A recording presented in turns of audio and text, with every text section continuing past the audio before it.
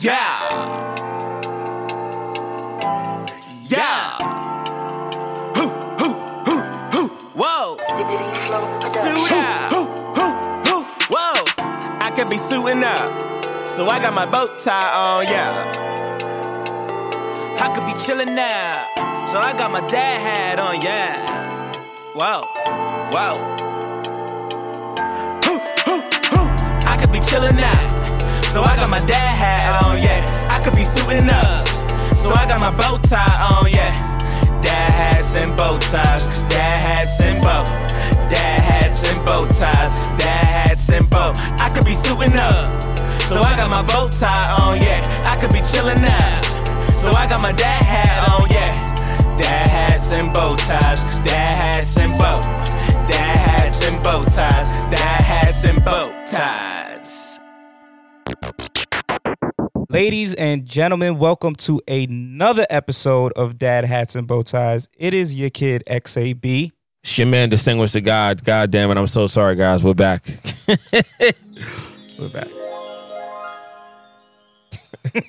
What the fuck? I don't even know what the fuck that was. What the fuck was that, bro? That's the we back noise right He there. said, twinkle, twinkle, little. Where my dogs at? Bro, do you have a let me just Oh,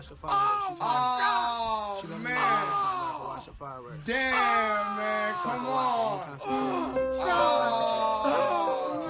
Man. Come on. Why you doing? do you have one of those? You have an old man moment for us? First and foremost, these next three All Mans is brought to you by the wonderful life and times of Distinguished to God, because it's about to get crazy with these All Mans, bro. The first All Man, all of us in New York City, throughout the tri-state area, and all over the fucking world, wherever there are fireworks being sold, you know, it was a tumultuous night of bleeding eardrums all last night. The night wildin'. before. And first of all, shout out to my people in the Bronx. They were wildin'. I was talking to a few of them today, bugging. In Queens, where I live, right on my block, wildin'. I don't know what the fuck's going on. It was way better than last year though. 'Cause Really? we had like 2 months of fireworks last. You don't remember last year when they was just doing fireworks every day since You know, I fucking do. Yeah. Memorial Day? It was like Memorial Day started it all. Right. And they just kept going up until August. It might have been September. Yeah, man. It was weird, man. So the first All Man, and what I'm doing, ladies and gentlemen, I'm actually really making sure that I prioritize these All Mans. Like I'm literally I write the All Mans down because I don't know what's going on, man. So my first All Man, this was actually last week. I'm in the subway leaving work, and I see a big dude. Like, he was bigger than Biggie Smalls, and he's in the subway station. Baby. Yeah, he was having a baby. So This nigga said. oh God, forgive me. So he had a shirt on, bro, and his shirt said, "Stand clear, big dude chilling." I wanted to say, "Stand clear, stop grilling." Stop eating whatever the fuck you eating, bro, because you need not have that shirt on. You look crazy, bro. Like, you should not be in the subway station with a shirt that says big dude here. Stop chilling, bro. Stop eating Simon burgers. Right. Stop eating them burgers. Stop eating them Twinkies. Stop eating. Bro, you body shaming, bro? No, I'm just saying, bro, he looked like he needed help. Like, maybe he needed a good word, you know? And you know, one more All Man in the big dude category. So, coworker comes back from shits with the dip though. Man, this one right here was nasty. Part of the chips. 4th of July. Yeah. This one right here had all the fireworks, bro. This about to get crazy. This gonna be a soundbite. Going upstairs, work is done. Me and my coworker is done. You know, we were going upstairs. I'm walking to the door to get into the locker room. My man burst out the locker room, dick hanging out the pants. I'm sorry. Oh, excuse me? I can't make this up, bro. I can't make this up. What are you talking about? I'm going upstairs to the locker room. My man bursts through the locker room door and says, "Oh my God, I'm so sorry." Starts peeing. And said, "Yo, when you get to my age, you can't hold it no more." My nigga pees in the fucking garbage pan. Wait. The nigga almost peed on me. Wait. That don't make no sense.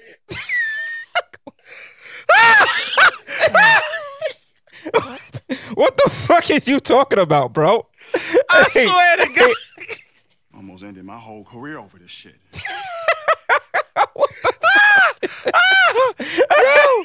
Yo, bro, I swear, bro. I never saw no shit like this in my life. At work, my man's literally burst past me. Piss was on the door. Pee was on the floor. He took his penis, inserted it in the gray garbage pail, and started to pee. And all he could say to me was, "When you get to my age, man, you just can't hold it no more. I'm sorry, though." I'm like, nigga, I know you've done this before. You a motherfucking murderer. You pee in bags all day. Hey, this nigga is a serial killer for sure. You, my friend, are a bag pisser. Yo, my man has notoriously peed on cars before. Yo. He's peed on the side of houses. We know. We know. If you used to that behavior, we know what type of time you on a regular. And you why a serial pisser. Why is your only cop out when you get to my age? Bro, what the fuck are you doing at your age? What are you doing? How old is this nigga? Are we talking 70s? We talking oh man, damn. God forgive me. Because that's not an excuse. We talking almost 60. We talking that's not an excuse, dog. And it's not like you got a bladder problem. Because you don't have that. I work with you. You don't have that issue. Bro, you just trying to make an excuse as to why you just almost peed on yourself. Bro, he almost peed on me. He burst through the door. Piss was on the door. Piss was on the floor. He took his penis. He took the top off the lid, put his penis in the garbage pan and started peeing. I swear to fuck.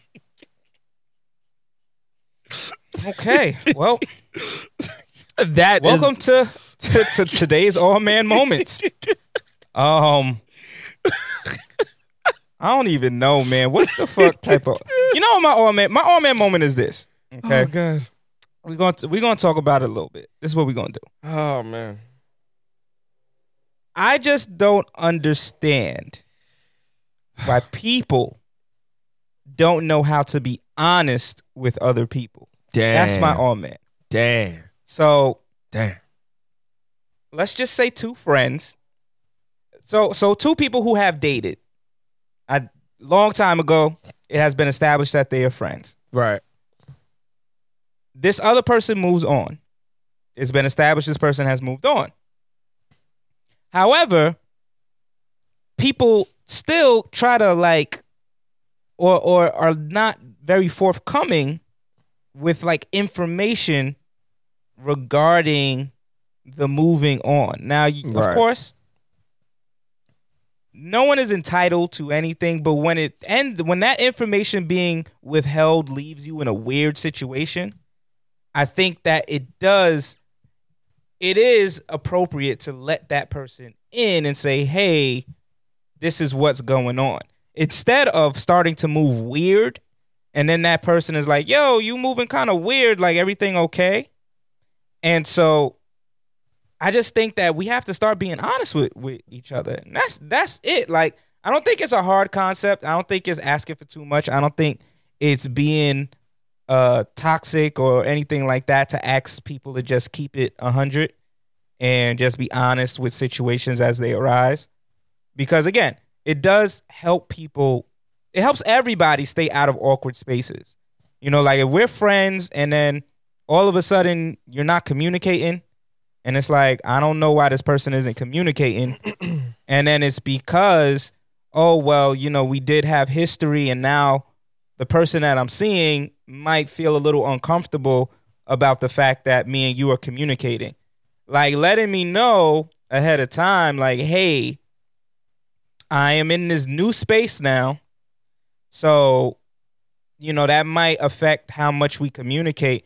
Just becomes a way simpler conversation, an easier conversation than randomly lowering your communication. And then it's like, yo, 2 weeks ago, everything was fine. A week ago, everything was cool. Now, all of a sudden, you acting weird. Like, what's up with you? So I just think, when it comes to these spaces, honesty is just always the best policy. You don't got to tell me all of your business or anything like that. But I just feel like across the board, like, I think dating would be a lot more, and even beyond dating, friendship after dating, the after dating would be a lot after dating easier.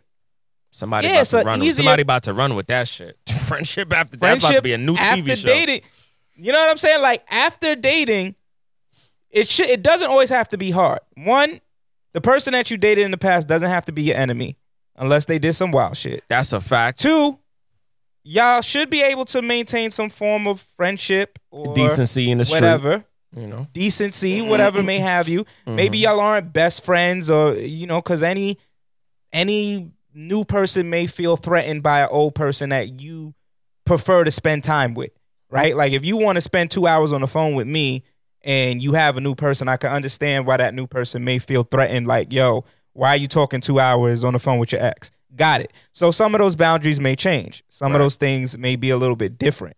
But it's easier to get to that space if people are open and honest and just saying, like, hey, I have a girlfriend now. So, you know what I mean? Like, we can still communicate and everything, but you might not hear from me as much as we normally communicate. You may not hear from me every day like when I was single and not seeing anybody. I have a question for you. Do you get upset if you're in a relationship, or would you be the one to get upset if your friends are like, yo, ever since you got into a relationship, you just don't fucking hit me up the way you used to, or you don't crack the same jokes? You've already told them, or you didn't even tell them. You put on social media, they all follow you on social media, I am in a relationship, without saying those words. You put up who you're with. You always put up who you're with. It's the same person. The person just wears different clothes every fucking day, might get a brand new outfit, might get a brand new hairstyle, might even put brand new makeup on. It's the same person you're dealing with. Would you get upset, or have you gotten upset when your friends say, yo, you acting weird? I think it depends on what they mean by acting weird. Like, if it's like, let's say it's you and Flo. Right. And it's like, yo, you don't do the podcast anymore because you've been in a relationship. Like, what's up with you, dog? That's weird as fuck. That would never happen. By the way, fans of that, if y'all see me doing that bullshit, you better slap the shit out of me in the street. Nigga, get your ass. Nigga, go. I'm bringing you to the podcast right now. Stop fucking around. Yeah, that'll never happen. Right. But like in a scenario like that, then I'm not mad because y'all are bringing to my attention something that is probably a legit problem. Right. Now, if it's one of my homegirls that we used to flirt and say little sexual innuendos with one another, maybe tap each other on the ass inappropriately, right? Or what? As friends, like just silly, playing around, And we don't play around like that no more. And I don't say those jokes to you no more. And you hit me up talking about, oh, you've been acting different since you've been in a relationship. Then I'm looking at her like she's goofy. Of course I've been acting different because I'm in a relationship, because I'm not going to disrespect the other person, or in your case, the other people that I might be seeing. You know what I'm saying? Like, I'm not... so basically, like, the inappropriate jokes you can't say no more is like, damn, like, shut up and suck my dick. Like, you can't say that no more, right? I wouldn't say that. Okay. Me personally. Okay. I don't know what other... Listen, I can't tell what other niggas is going to do, okay? I can only speak for XAB, Creator X. Man. Me personally... I'm not telling my homegirl, yo, come over here and suck this dick if I'm in a relationship. I'm not texting that, especially because if you text it, you're just looking for trouble. That could just be taken in all types of context. If you text it, you're definitely looking for trouble, bro. You're definitely looking for trouble. Oh, man. Like, good Lord. If y'all have that relationship where it's kind of just like... Is that lingerie? Was that lingerie? I don't know what's cooking over here.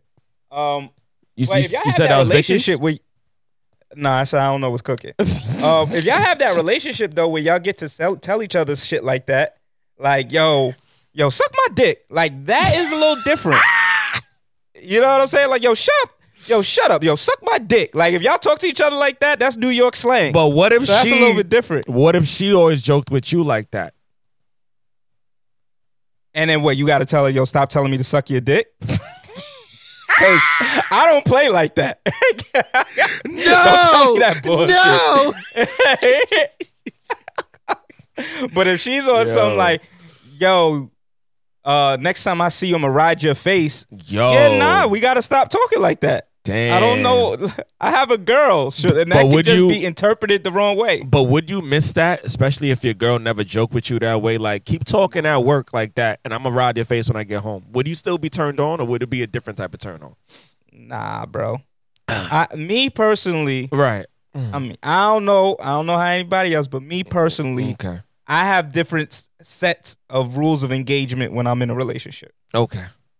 Because I know what certain things can lead to, but my thing is compartmentalize. If it's something that I say on the show or something that happens in entertainment, I feel like my partner has to be understanding that I'm in entertainment. So You got to give me some of that then, because in my case, that's failed me on several occasions. That's failed me on several occasions. Like for me, He said, my for partner, me? For me.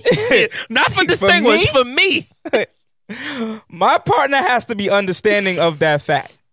Okay. Like, I will still I may have a certain boundary. Like, I have certain boundaries in general because I'm not that type of person in general, but this whole climate, you just never know, son.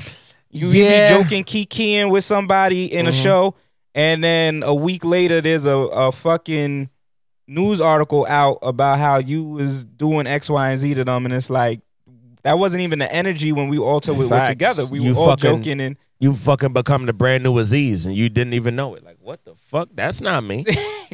Like, when did that happen? Who was that nigga? Yeah.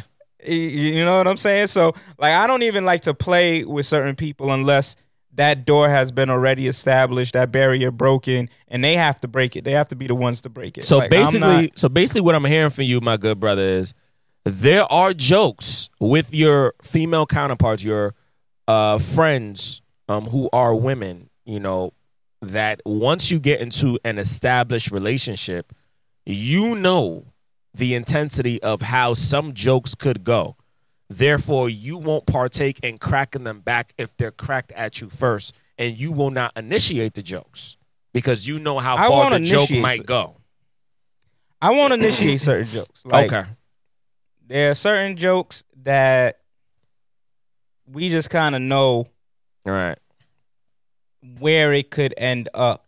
If a woman initiates it with me, right, I'm cool because I am the type of person that is going to take most things as a joke. Damn. Unless you are being extremely serious. I got to work on that. Yeah, unless you're being extremely serious with me, I'm going to take like if a girl flirts with me and this is the first time I'm meeting her, I'm not taking her seriously. I'm thinking she's joking or she's just playing around. Maybe at this big age, I take it a little bit more like, okay, she might be interested. But overall, like, I'm not even like paying that much mind or attention. You have to be explicit with me. You have to tell me like, yo, I like you or I'm interested in you or whatever the case is. And then I'm like, oh, all right, well, this is a different scenario. But if you come on me like, damn, you looking sexy today, daddy. I'm going to be like, thank you. And keep it pushing. Like, so you're going to play the oblivion role, dead in the face, resting bitch nigga face until she actually says, I really like you. In her mind, though, to really like you is I actually want to suck your dick in the back of this club right now. Abso-fucking-lutely. Okay, all right. Yo, bro, it's just Why me, is niggas bro? doing fireworks right now? We're recording. It's just me, bro. It's just me. Like, it's just you. It's just you, like, bro. Like the way I see it, bro, is honestly, it just gets too wacky out here, bro. I'm just keeping it a stack with you. You be flirting with a chick, she flirting with you the whole night. The next day, she looking at you like, oh, I was drunk. All right, my nigga. I don't know what the fuck to tell you, son. Like, and then it becomes like a little, it gets weird. Yeah. So I'd rather, like, I can't take that anxiety. Me personally, I can't take the anxiety of it being one way, you gotta be explicit. Do you like me? Tell me you like me. All right, now we can move forward in a different way. Other than that, if you just flirting, like I have too many female friends that tell me, yo, I just flirt to flirt because it's fun. Oh, whoa. I don't do that. Dangerous.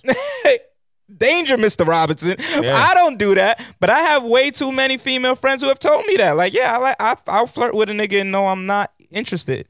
It's just fun. It's just fun to flirt. Okay, cool. That's not how I operate. Wait. But why would they play with fire like that, knowing that if somebody do get burned, it ain't gonna be chlamydia? Now, granted, I've heard niggas say this shit too. Oh, there was a whole thread on Instagram the other day, not too long ago, where niggas and chicks were talking about flirting and doing it for fun. Listen, It's gotta be. I don't flirt for fun. That had to have been inspired by 8 at the table. Had to have been. Shout out to 8 at the table. God But damn. like niggas was doing stuff like that, and I'm like, all right, cool. Like I get it. Like there is like flirty banter that happens between two people, and you just like talking, and it just sounds flirty. But I'm not gonna intentionally flirt or say something like, "Damn, I'm trying to see what's up," if I'm not actually interested in trying to see what's up. Damn. That's like one of my favorite lines. Well, nigga, you be wildin'. You He said, nigga, not I me. be trying to tell you that. You be wildin'. You be wildin'. I be trying to tell you that sometimes. Thank God, luckily, most of our guests are always with the shits. So I guess they most may of the time, yeah. Either they already know, like, you play like that, or they already have that type of mentality, but sometimes I do be telling. There's definitely some of our guests I definitely wanted to fuck. They know I was serious. They was like, "Hi, you played so much at the English." That was it. But sometimes I definitely wanted to tell you. I'm gonna tell you now. You gotta chill out. You gotta chill out. Because we're not trying to. I'm not trying to deal with that noise. Can you imagine? Like, yeah, like we fucked and yeah, I didn't like it. Or, yo, I actually didn't want to fuck. I just wanted him to shut up. Okay. Bro, there's so many different, in this day and age, there's so many different ways that it could go. I mean, it And can none go of it Bill is- Cosby. It can go R. Kelly. It can go a lot of ways. You're right. Yeah, I mean, that sounds a little crazy. You might want to clean that up. But I get the sentiment as to what you saying. Okay. I don't know if the listeners do. I hope y'all are on the same listeners page. are like, He's not saying that I'm going to get that nigga to roofie my drink and 10 and 20 years later, I'm going to fuck him up. Yeah, I don't think Distinguished is saying that he is trying to be like that. I'm not trying to put nothing in the pudding, okay? Okay? I'm not But, trying to put like, nothing in the pudding. It just seems like sometimes, again, like energy may feel a certain type of way. And I mean, I think the best example, and this is no shade to nobody involved, as we said in previous episodes, we praying for everybody involved, but the best example is what happened between Olivia and Joe Budden. Like on that episode, she felt extremely uncomfortable. Oh, yeah, But she yeah. She didn't technically say that on the episode, like, or she didn't stop production and say, "Yo, Joe, you wildin'. Like, we don't have that relationship. Stop playing with me like that." She didn't. Afterwards, she was given an opportunity to edit certain things out, and she said she felt uncomfortable. Like, if everybody else was comfortable with it, maybe she was blowing it out of proportion. So she didn't tell them to take anything out. And then afterwards, she felt violated. And so, like, that can happen. You know what I'm saying? Like, and I don't want that to ever be anybody's experience on this show. It's like they come on the show and we all joking and laughing and we think it's all good. And then the next day, you know, me and you are getting a text like, "Yo, your boy was wilding." Yeah. I mean, I think too that I mean, after a while, to be honest, I mean, you just don't understand the magnitude of how powerful the beast you've created until you've created it. Like, every year, my opinion, every year, we reach a different level of vulnerability on this podcast. I know my peak was definitely last year. I feel like last year I was so many different things I allowed to come at me, and I just explored that shit with open fucking arms. Like I was on a farm and I was like, I'm gonna try every fucking plant in the fucking field. I'm gonna just try. Now, last year everything. you was on one. You was on one last year for real. Yeah, I was definitely like I You look got the back. pod MVP. Yeah, I look back and I'm like, damn, it's a few episodes that in 5 years I might not be proud of. I might be like, nah, I should have never really said how I felt in that moment that way. My wife or my kids might be looking at me like, nah, I don't know, kept Dad. that in the chamber. Huh? Could have kept that one in the chamber. Right, like, probably could have kept that. And then at the same time, because I'm such a person where I'm like, I got to be me at all times. I got to be able to express. Yeah, I be feeling like if I stifle it long enough, the person that I'm going to rub the wrong way is the person that is actually my friend or somebody that I love. I don't want to do that because I may damper or put like a hindrance on the relationship. Had I just said what I needed to say, you know, I might feel better, you know, 5 years into the future. But I don't know. I mean, I think for the most part, in terms of the podcast in general, there's definitely people that we've asked some very bold and tough questions, and they've definitely given us a different perspective on how we view ourselves and how we view our experiences in the world. And then at the same time, we've also challenged people because, I mean, let's face it, bro. A lot of our guests have never been challenged the way we've challenged them on this show. Like, we've really Oh, yeah, and I challenged would them. never want to change that. I would never want to change how we interact with our guests on the show or even our audience, because this is the thing. You have to know, this has been the verbiage of the year. You have to read the room, right? So you have to know your audience and you have to know your guests. Yeah. And I think the opposite is true as well. And that's why we always tell any guest before they come on the show to listen to a previous episode. We send that shit in emails like, Right. yo, make sure y'all listen to this shit before Don't y'all listen get to on a here. clip. Listen to the episode. Yeah, come on listen to an episode, because you have to know the type of energy that you're going to walk into, because we're not going to damp that down for you. Right. And we do that to some extent. Don't get it wrong. Yeah. But it's also about, like, know what you don't go on to Howard Stern and not expect to talk about sex. Like, let's keep it a buck. That's like, a given. let's keep it real. You going on the Howard Stern show, you know you got to talk about sex. You don't go on the Joe Budden podcast and not expect him to be a silly asshole sometimes. Right, Like, especially about your that's- music and your craft. Get ready for the criticism, honey. Get ready. Yeah, he's going to ask you some goofy questions. You don't. Same thing with Charlamagne. You don't go on a Breakfast Club and don't expect Charlamagne to throw one or two at you. You know what I mean? So I think it's the same thing. You got to know what platform you're coming on before you come on it. And I also think that, like, we know our audience. We know what our audience likes. Our audience, for some reason, has expanded. And I do feel like we're getting, like, elements of different people that maybe I wouldn't necessarily say the content caters to. Hell yeah. Hell yeah. Like we've said this on multiple occasions, but a lot of our listeners, at least 60%, are women. And some women have come back to me and said, like, yo, one of the reasons why I listen to your podcast is because it gives a male perspective.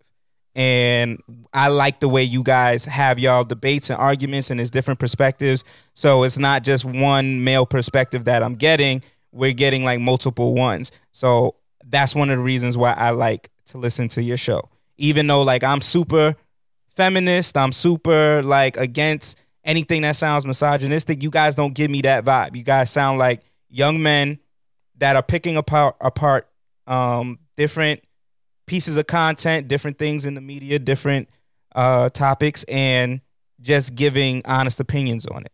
So that is partly what I would say that our content is. Right. But, you know, sometimes it is still a little bit surprising when it's like you get a certain type of audience member and they say that they enjoy what they're hearing.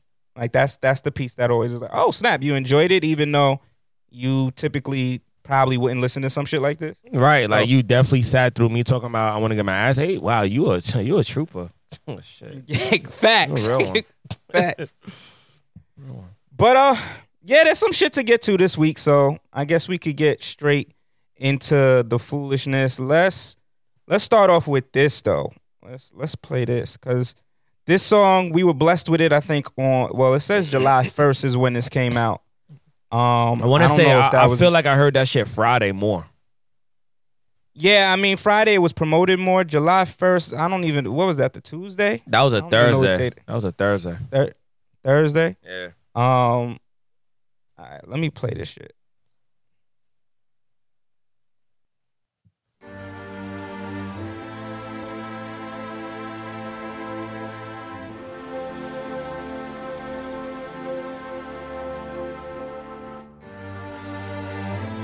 Shit started off with the harmonic beginning. Right. You can't even sit in peace, 'cause all of these niggas be on you.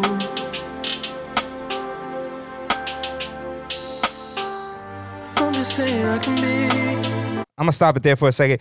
He came on and he sounded a little bit like Drake to me. This is Brent Faiyaz versus when he first came on, I was like, he's doing something that probably was coached during the recording of this record. Like, I want you to almost fake pump niggas into thinking this is Drizzy right now opening up the record. I thought Drizzy was going to open up the song like he normally does sometimes when he's on features, but he played the back row and he didn't even have a long verse like he normally. I mean, he was snapping. Niggas was like, he gave us Nothing Was the Same. I was like, nah, that nigga gave me he gave me If You're Reading This, It's Too Late. He gave me that Drake. He gave me that shit. Let's jump to Drake's joint. Let's see if we hit this. Cause shorty stay with calculated moves like Beth Harmon. Bring that back. Gotta bring it back. The 10,000 building, get your ass an apartment, put you inside a G-class. That's just a starter kit. Plenty things got. Drake. See, this is the problem. This nigga Drake is talking about 10,000 and get you your own place as the starter kit. And now women is out here looking for 10K from a nigga starter kit as a starter kit. Drake, you fucking the game. You fucking the ecosystem up, bro. Yeah, you fucking it up. But none of them is the thought of it. New piece around my neck is chess games. Cause shorty stay with calculated moves like Beth Harmon. Swear I'm more Purple Rain Prince than Prince Charming. Disappointment. Damn. More Purple Rain Prince than Prince Charming. I don't even know what that means, dog. I just know that it's hard. I just know that shit slaps. I'm like, what the fuck is that? He got a lot of money. Okay, he got a lot of money. I don't know. Niggas start putting brand new shit together that never was together, and it's like, I got money. This is my own thing now. I'm talking about some shit I'm making up, but it's fire. You right. I don't know what that means. Know what that means. I don't know. Old medalists flush the magnums just so they not collecting my specimens down. The way she with Poppy, man, you would think she's a veteran on remembrance. Cleaning lady sweep the room daily for all the evidence of everything I ever did. Do they have... All right, well, Drake continues to talk his shit like this for the next, 30 to 40 seconds. God, that ball I have not crazy. lived that type of lifestyle. Yeah, that ball So I can't crazy. relate. But I have, everybody has had that. I feel like everybody has had that thought, though. No, what thought? I've been a little paranoid where I'm like, yo, let me get rid of this condom because I don't know what Shorty gonna try and do with this sperm. Yeah, after I'm out of the room. Yeah, every dude has had that thought. I've had situations where you bust in the condom and then you pull out and then Shorty looks at you like, why you didn't just keep it in? And I'm just like, nah. There's some shorties that I know for a fact, all right, cool, you could have sex with.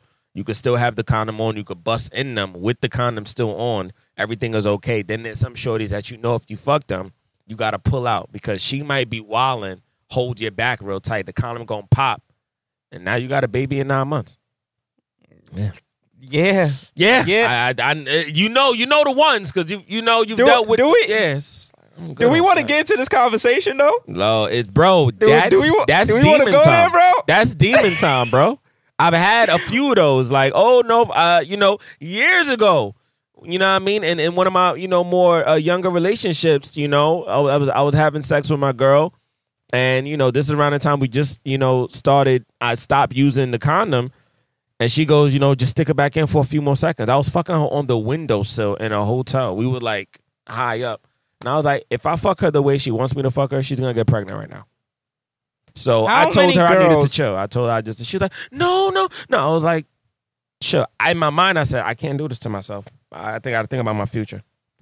How many girls have you fucked with that you feel like you couldn't trust even with the condom on? Whoa. Because there's been a few girls that I feel like I dealt with where I was like, yo, if this condom pops, this conversation is not going to go how I want it to go. That's why I always pull out. I don't care if I have a condom on or not. Wait. You always pull out when you have a condom on? I always pull out when I have a condom on. Girls hate it, but bro. I do it. I'm a wild nigga then. I it's rare that I pull out, bro. I just don't trust nobody, bro. I don't trust that we are on the same page. Your paranoia, even if we have the conversation, your paranoia is different than mine, bro. You really paranoid, bro. I told you, bro. Yeah, you're really even paranoid. if we have the conversation, I don't know, man. I just feel like there's certain ladies out there. So wait, hold on, bro, because we get into a whole nother dynamic of the friendship. What the fuck? You just bust my head. Hold on. You've been having sex for as long as you've been having sex, and when you got that condom on, and when you about to know that Jimmy's about to take off and 3 billion fucking semen is about to rush in the fucking tip of that condom bag, you pull back? Oh yeah, 100%. Wow. 100%. Wow, our friendship. I'm out of Dodge, boy. Damn. I am out of Dodge because I just don't trust that. Let's say something go wrong. That it's like, even though we spoke about this previously, I just feel like sometimes people might have a change of heart. If they think that you're in a certain space in your life, or if they're not at the level that you're at, and some people is like, yo, they might look at me as a come up. I mean, and let's face it, bro. I mean, we really potting now. There's a lot of women that look at you as a come. There's a lot of women that probably look at us collectively as a come up, and then look at the opportunity like, if I could get close to one of them, I'm in good graces. I always tell myself, the more and more we do the podcast or interview celebrities or whatever, that's why I try not to get too caught up in this shit, because in my mind, I'm telling myself everything is good now. Money's coming in. The show is picking up steam or whatever. It just takes that one conversation. It probably could take that one person, fuck the whole shit up. Niggas not even where they need to be at, and you'll never be there because you allowed yourself to succumb to one kind. You allowed your feelings to get the best of your emotions, and now you're not on the path no more. Now you about to be a dad in a few months, or now shorty talking about she missed her period, and knowing in your mind she fuck with other niggas too, and it's like, now that's fucking with you. It'll be fucking with you eating, sleeping, and I don't need that type of stress in my life. I don't. That's why half the time I just be cracking jokes. For real, like jokes. Because I'm like, nah, she dead ass serious, might trap a nigga. Nah, but I mean, we really talking right now, because that is a thought of mine. I can't deal with certain types of stress, bro. I can't deal with the stress of I missed my period. I can't deal with the stress of niggas said we potting today. I know you dealing with multiple niggas, and now you don't know who the baby father is. Like, sure, I can't deal with. Thank God I've never dealt with that. Thank God I've never dealt with that. I ain't never dealt with it either. But I know you got to know what you built for. Yeah, I'm built for a lot of other shit. So I'm not built for that. I'm not built for them text messages. I'm not built for being at work. So I got a real nigga question. Hold on, before you ask the real nigga question, I gotta paint the picture. Okay. Imagine you at work, bro. You got an important day coming up. You might have a meeting. You might have an event, and you get the text to your phone. Missed my period. I haven't gotten it for like 3 weeks. I think I'm pregnant. Bro, your whole day fucked up. Actually, yeah. Your whole week fucked up. Bro. You don't want to think about your big day. You thinking about her big day. Like, what the fuck? You want to go home, right? I want to go home, and you can't go home because you're in charge. Exactly. So, Like, now you sitting around the office pacing and shit. Nah, I can't. I'd rather disappoint everybody and watch the joint go into the plastic bag just so I know. Okay, there's no way you coming out of this telling me that shit is mine. That's not happening because we not doing that. Real nigga question. You know, you single, she's single. She's not the girl that you ever envisioned that you would get pregnant. Like, you would get her pregnant. She knows for a fact, yo, this nigga's about to blow. She already knows how much you make, what car you drive. She been in the crib. You about to make me say some real shit. And how you living with that, bro? I'm going to say it anyway. I'm going to say it anyway. You living with that? Yo, bro.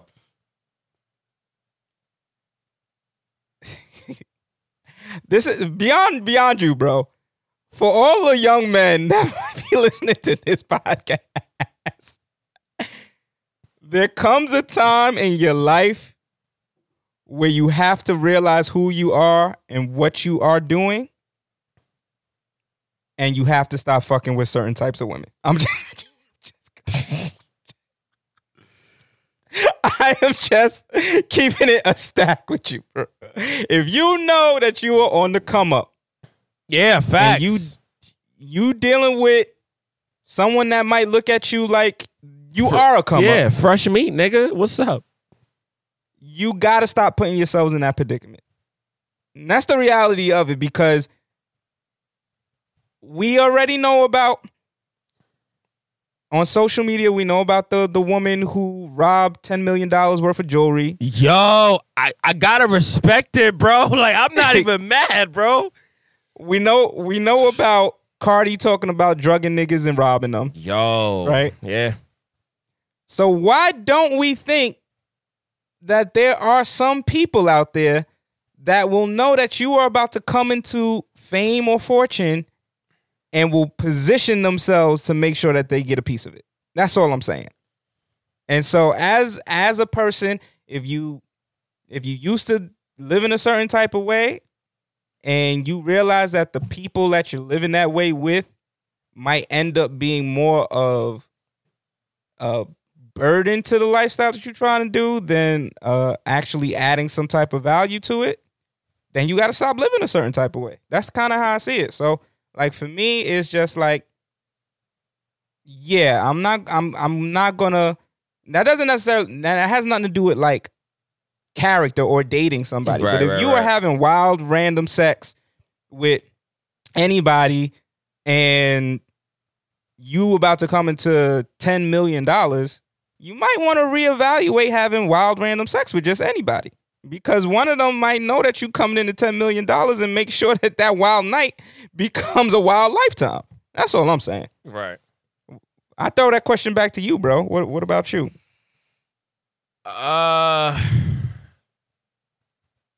Yo, you know what's crazy? I'm slightly paranoid that I probably got a baby out there somewhere. I'm not even gonna hold you. I think every nigga has had that. I'm not even gonna hold you, bro. Like, and it's crazy because I feel like I know who it is. Like I know who it is. I know where she lives. It's bad, bro. It's bad. Wait. Nigga, you didn't plan out the whole life? Like, you know who it is, how long the baby been around? There's a particular situation that happened like 2 years ago. Actually, last year. And it never left my memory. We actually had a conversation about it offline, and you was like, yeah, that happened to me as well. And I'm just like, you know, well, why would she do that knowing that, you know what I mean? A nigga did not want to run that red light. You low-key raped me. Like, I mean, and I didn't hear from her after that. And a part of me was like, we did have a conversation about like sex and like she knew I really liked her and stuff like that. And then I just didn't hear from her again. And I'm just like, you know what? If a nigga ever, y'all gonna hear her first. If a nigga ever become rich and famous, you gonna hear, you know, y'all be joking about that Jay-Z shit. Like, Jay-Z got like a long lost son somewhere. And every year that gets brought up, you don't hear about it again. I think that's just, you know, because Jay-Z and his lawyers is paying that motherfucking baby mama off. Like, yo, leave. I don't know. You telling me about this nigga when he's 15. Bitch, I'm 50 now. What the fuck you want me to really do? But here's this money. Leave me alone. Build a life for him. I'm in this space. You're not about to fuck up the shit I've been building with Beyonce for the last 20-something years. And I get it. You know what I mean? You want to now be like, all right, cool. I dated this person distinguished before he blew up. He didn't know he had a kid by me. What the fuck you want me to do now? I'm about to Jay-Z your ass for the rest of my life. Dead ass. I'm going to just keep paying the bread. Don't talk to me. Don't call me. If you want to get in contact with me, talk to my lawyers. You're not talking to me directly. I'm going to be tight that you hid this from me. But low-key, bro, there's a girl right there, and I'm looking right at the camera. There's a girl out there right now who's listening to this podcast, who's watching this podcast, or wherever podcasts, are being able to be heard from, and telling herself, in a few years, that nigga I fucked that's about to make it, I'm going to tell her nigga I got the baby right here. The baby's 10 years old now. I'm telling you, bro. There's a girl waiting. I mean, the only thing I would say is whatever decisions you make in that future, if that is the future, this nigga done painted a whole story. But in a future like that, whatever decisions that you make, at least make the ones with the baby in mind. Oh yeah, of course. Like, I mean, I'm gonna be tight that the baby is hid from me. Will I be happy that I got a baby? Hell fucking yeah. But I'm going to be tight that, damn, me seeing my kid was contingent on me blowing the fuck up. So what if I just ended up poor? I was never going to see that nigga, right? Right? Facts. Like, he never made it, so you don't deserve to see your daddy. Speaking of baby making, Thursday, Versus and Essence Fest decided to give us a treat and give us Keith Sweat versus Bobby Brown. God fucking... Oh God! Did you get to see any of it, bro? I saw the highlights. That was enough for me. Okay, that was enough for me. Bobby screeching his fucking ass away. Keith Sweat looking like the silver black surfer. I don't know what the fuck was happening, bro. It was just a lot of old man sweat on the stage.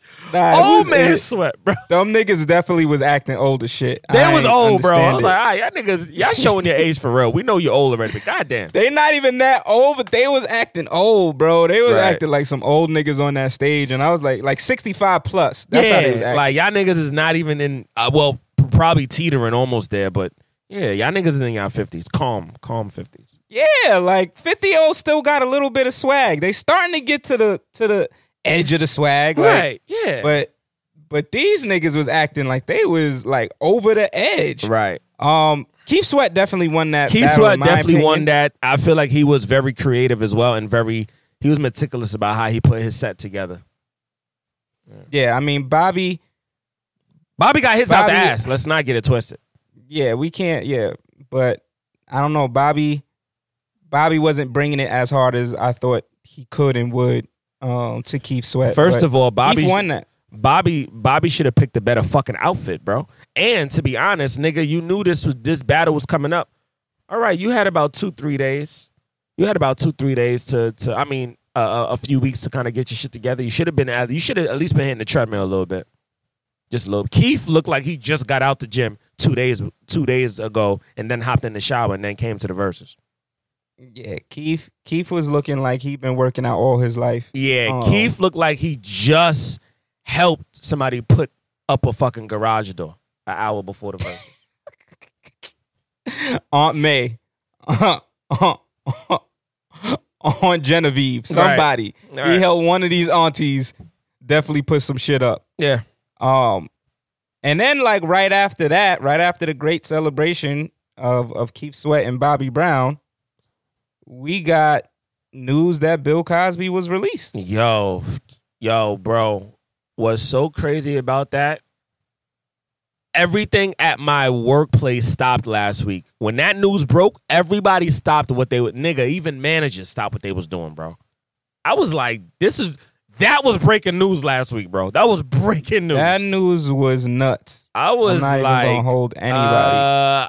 I don't know where we go from here now. I definitely don't know what the fuck is going on. It started a huge firestorm on social media. Yes, it did. The Me Too movement was outraged, bro. I seen some wild shit. Like, yeah, it's just a matter of time before we figure out what we need to do to get him back, but behind bars. I was like, God damn. Real out here. I mean, on one hand of it, you had people who were championing it, and then on the other hand, you had a lot of people who were extremely upset. I don't know, bro. I'm not. Listen, 60 plus people coming out and saying that you did something. I can't sit here and be happy that you beat the system off of a technicality. Now, if there was some other form of an exoneration where it was found out that the information was false, that's a different story. But he's walking the streets because of a technicality. And yes, he's an old man, and I'm sure he's walking the streets, but he can't see the streets. He's getting blind, bro.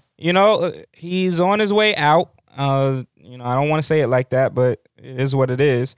And so, like, all of those things, a lot of people were trying to bring up, like, he's an old man, let him live the rest of his life, like, until he passes and this, that, and the third. And I'm like, it's just it's very complicated. It seems like a lot of people also feel like because of the times, some of his actions were justifiable. Okay.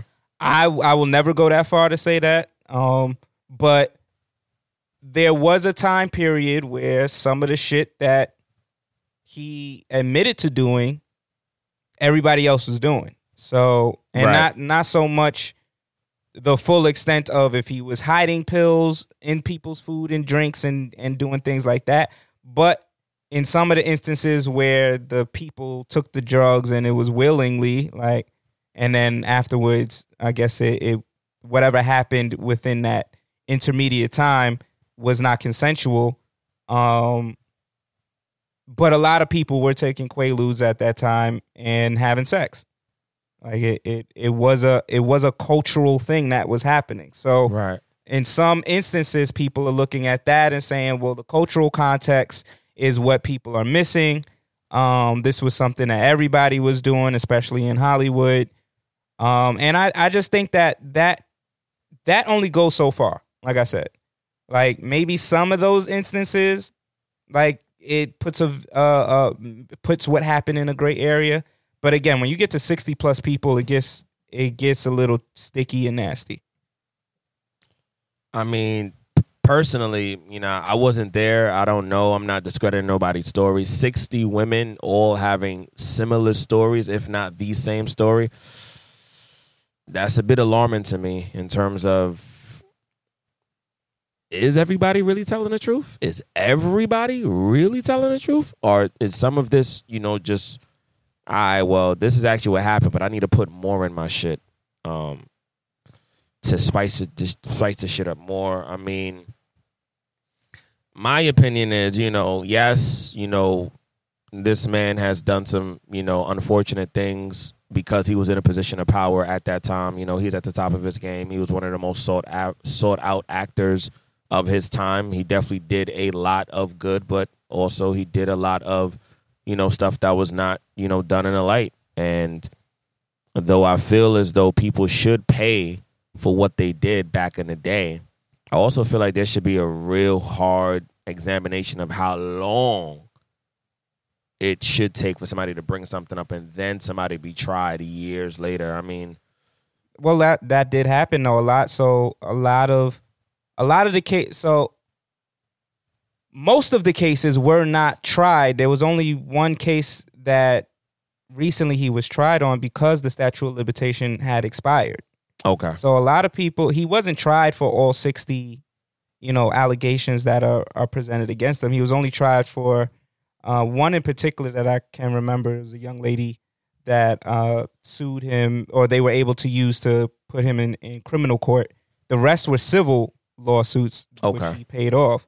So there is a time frame. There is a statute of limitation, and that sometimes can be debatable too, because as we know, there's a lot that goes into being assaulted, right? For which people may not choose to report an assault immediately, right? And when we're talking about sexual assault, it's even more convoluted and tricky. So, I mean, the statute of limitation thing, I understand what you're saying with that, but it's just one of those. It's a a gray area, and that's not something that he's particularly dealing with now. But continue with your point, bro. Yeah, I just also think too overall that all of us, God spare our life when we do get to Bill Cosby age, if we get to his age, if we're even looking forward to being that age, dealing with whatever is going to be happening in the world, we gotta ask ourselves a real serious question, bro.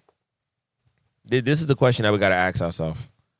The level of intensity, the heaviness of the hands of the law and the powers that be, the humidity of the climate of the government at that said time, 10, 20, 40 years from now, if we are Bill Cosby's age, if we have done something or we are being tried to the extent of something similar that he has done or others have done, can we take that same velocity of heat?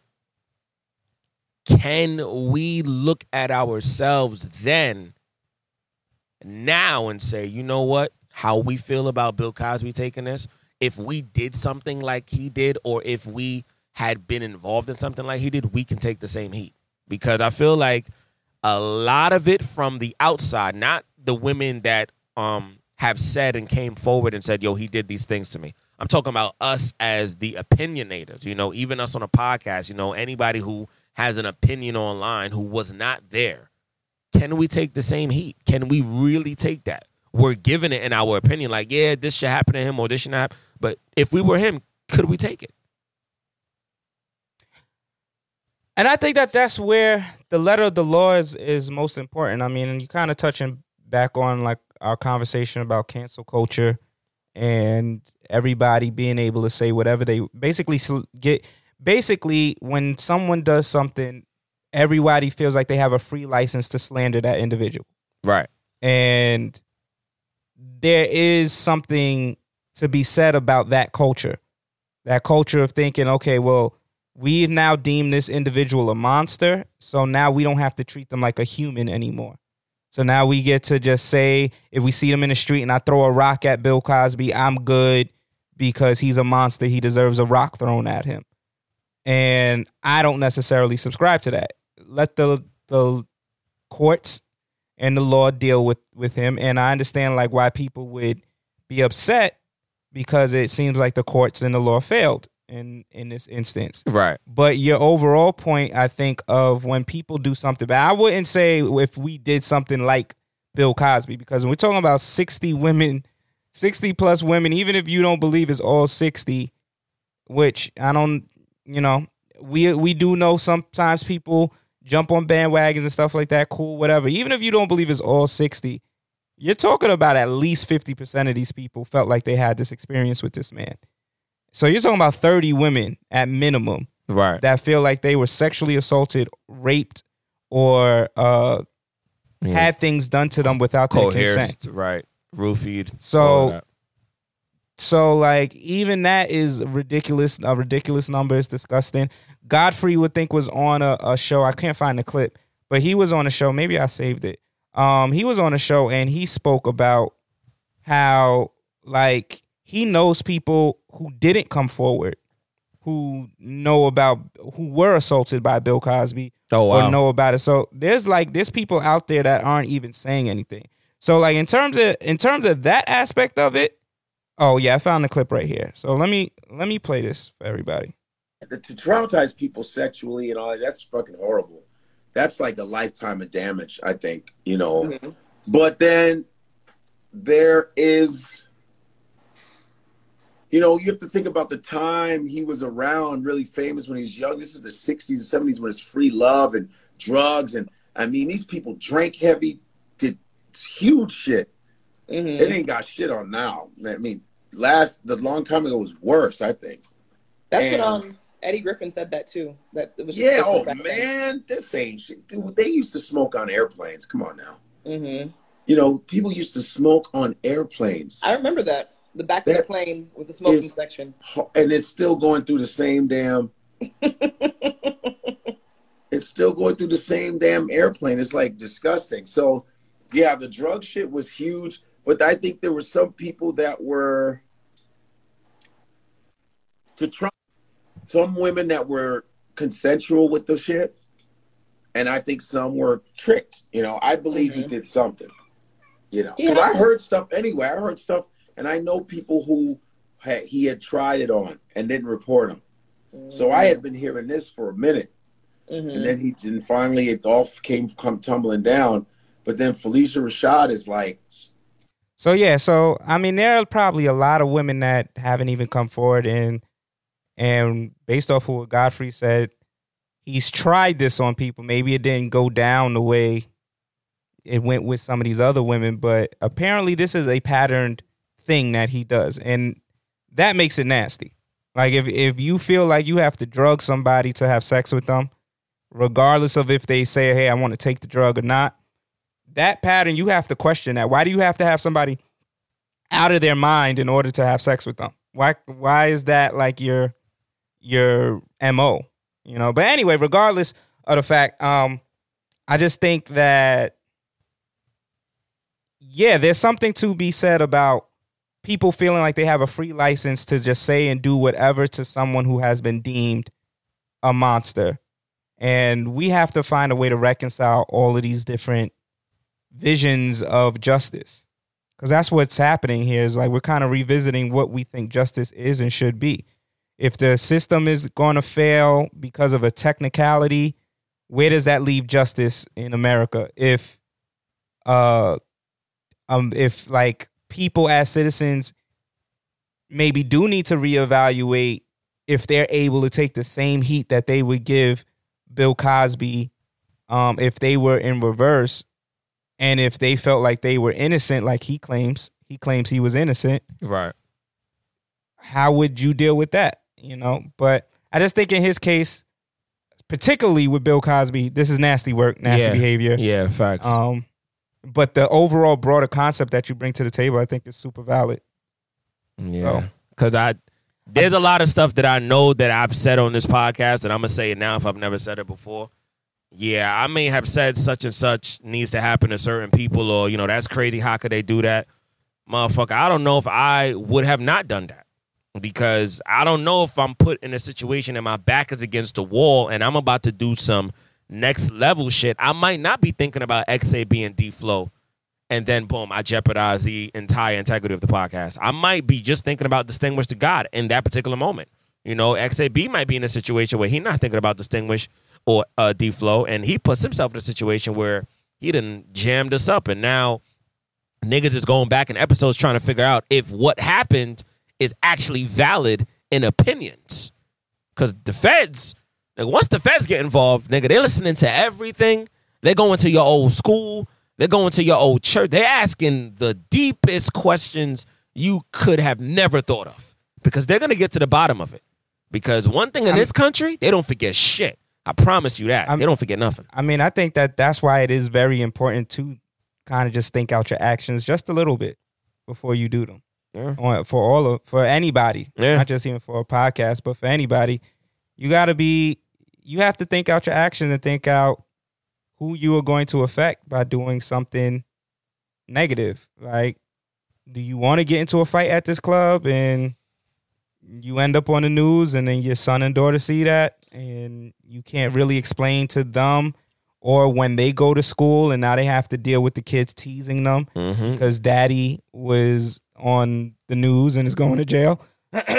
Like, there are always ripple effects to actions, and that's why it is, I think, important to kind of think about what it is that you're doing before you do it, especially if you think you're about to do a bad decision.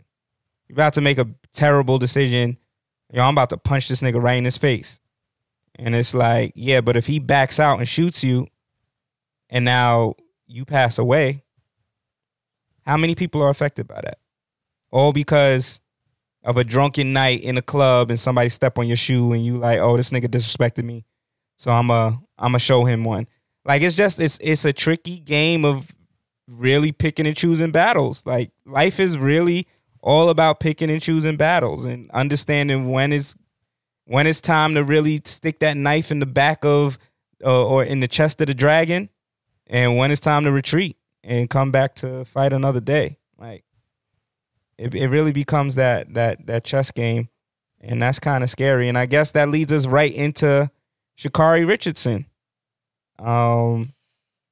Another one of those situations where I do feel like there's a 50-50 conversation here. It's not one way or the other. I know, as a black person, I would have loved to see this young lady represent us in the 100-meter dash, or 200-meter dash. I think she was supposed to be in.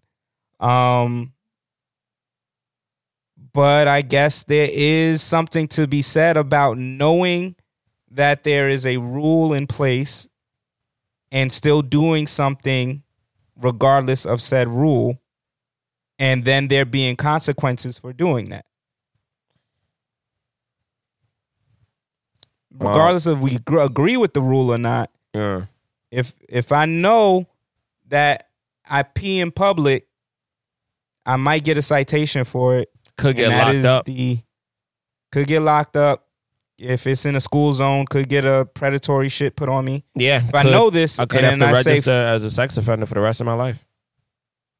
And I say, fuck it, I'm about to pee in this schoolyard,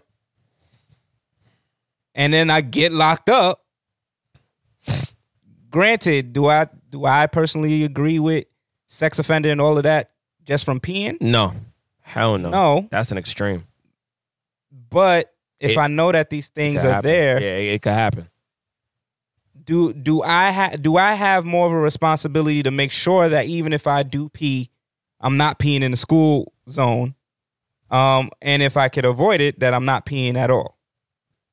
Like, who has the responsibility of that? If we're saying that in this case, she did know that smoking weed was a potential disqualifier, and she did it anyway. And I know that the circumstances around it is her mother. I agree that weed is not a substance that... It's not an enhancement. That's not doing nothing for her running. I'll tell you that. Okay. Yeah, it should not be used to say that... It shouldn't be a disqualifier, in my opinion. But it does... Like, they can't just come out and say, oh, nah, she's good. But anybody else that do some stupid shit, y'all ain't good. Although there is a case, though, that's out here about this woman who had steroids in her system. Yeah. Claimed that she got it from eating a burrito. Yeah, I peeped it. Yeah, she blamed it on the food. She didn't know the food had steroids in it. Which there could be a case there, but then again, she's claiming she didn't know versus Sha'Carri saying she does know. She willingly, yeah, I mean, the way I look at it is like this. This takes me back to Naomi's situation that she had a few months ago. And she opted out of playing for, what was it, the tennis open? Or the French. I think it was the French Open. The French Open. To me, whether niggas want to look at it as a conspiracy theorist or not, to me, black women who are in a position of not just power, if they don't do something, everybody is like, yeah, we stand by her, even if they really wanted her to do the thing. I saw something about Miss Richardson online, and I was like, yo, I'm all for that. Maybe because I got a business, maybe because we are an independent podcast brand. We're not signed to anybody. We're not getting handouts. There's nobody giving us endorsements. We are the endorsement packages. We pay for everything, You fucking got merch on right now. Facts. She's young. She's going to make a mistake. She's not going to always have the best coaching in terms of what to say after the mistake is made. A part of me felt like when she was even saying what she said and, her apology, she was nervous. She wasn't even looking at the camera. She was swaying back and forth. I was like, whoever is in her PR group or whatever they told her, if they told her anything, they didn't tell her enough, because I feel like this is going to affect her game if she even still is able to go to the Olympics. This is going to affect her game for sure. I don't think WAC 100 is saying that she let us all down. Oh yeah, I saw that. Who was that? Was that WAC 100? Correct? Yeah, it was Whack 100. That's trash because first of all, my nigga, your name is Whack 100. What the fuck?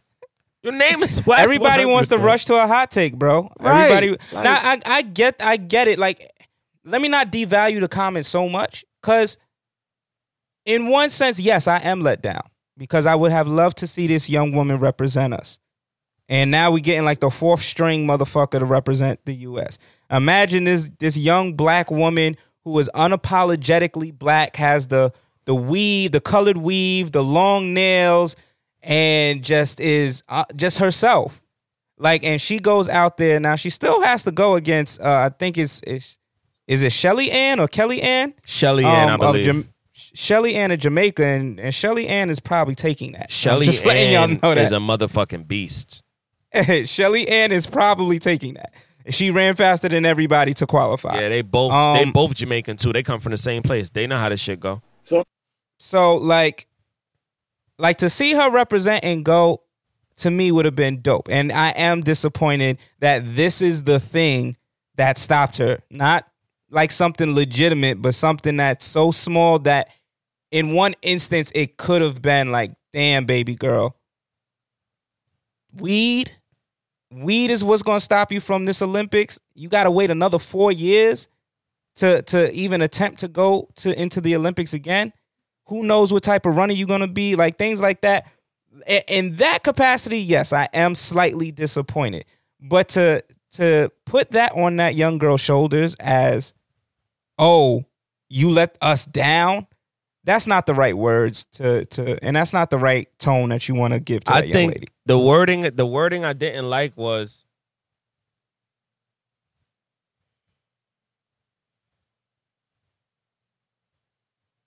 you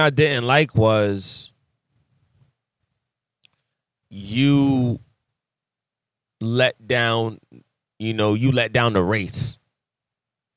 Bro, for me personally, most of these sports, I don't know one sport that we actually have control of. I feel like we're getting very close to baseball and basketball. Now, actually, let me rephrase. I feel like we're getting very close to football and basketball in terms of some real type of ownership. We are playing in very complex fields of sports and entertainment. We're collecting checks from people who really and truly do not look like us. And at the end of the day, we are waiting. We are waiting for their validation at the end of the fucking day. Who don't want to hear, yo, good job? That's because that's how the system is designed too. Right. For us to wait for their validation. Right. Who don't want to hear, yo, you're doing a great job? And listen, before y'all come at me, remember, they also killed Michael Phelps. The media killed that man. And Michael Phelps is white. They destroyed him. So I don't think this is a black or white thing, because Michael Phelps definitely got killed. Jackie Joyner definitely got killed. Lance Armstrong definitely got killed. Yo, when you are the guy or the woman and you quote unquote let the sport down, the sport look at you like, yo, look at what we did for you. We the reason why you exist. We helped build your brand, and this how you shit on us? If I was her, honestly, I might get killed for this. Miss Richardson, I love you by default because you black. I also love you by default because you come from Yard, so the thing set. You need to take yourself out of this entire equation. You have enough going for you, but you can build your own league if you wanted to. You already are a brand. You are the walking brand. You don't need no more endorsement deals. You create your own endorsement deals. You start from fucking scratch. You create a fucking podcast. You created Dad Hats and Bow Ties. You create the streaming revenue for you to. You don't wait for no more checks. You don't wait for no more endorsements. You don't wait for no more interviews.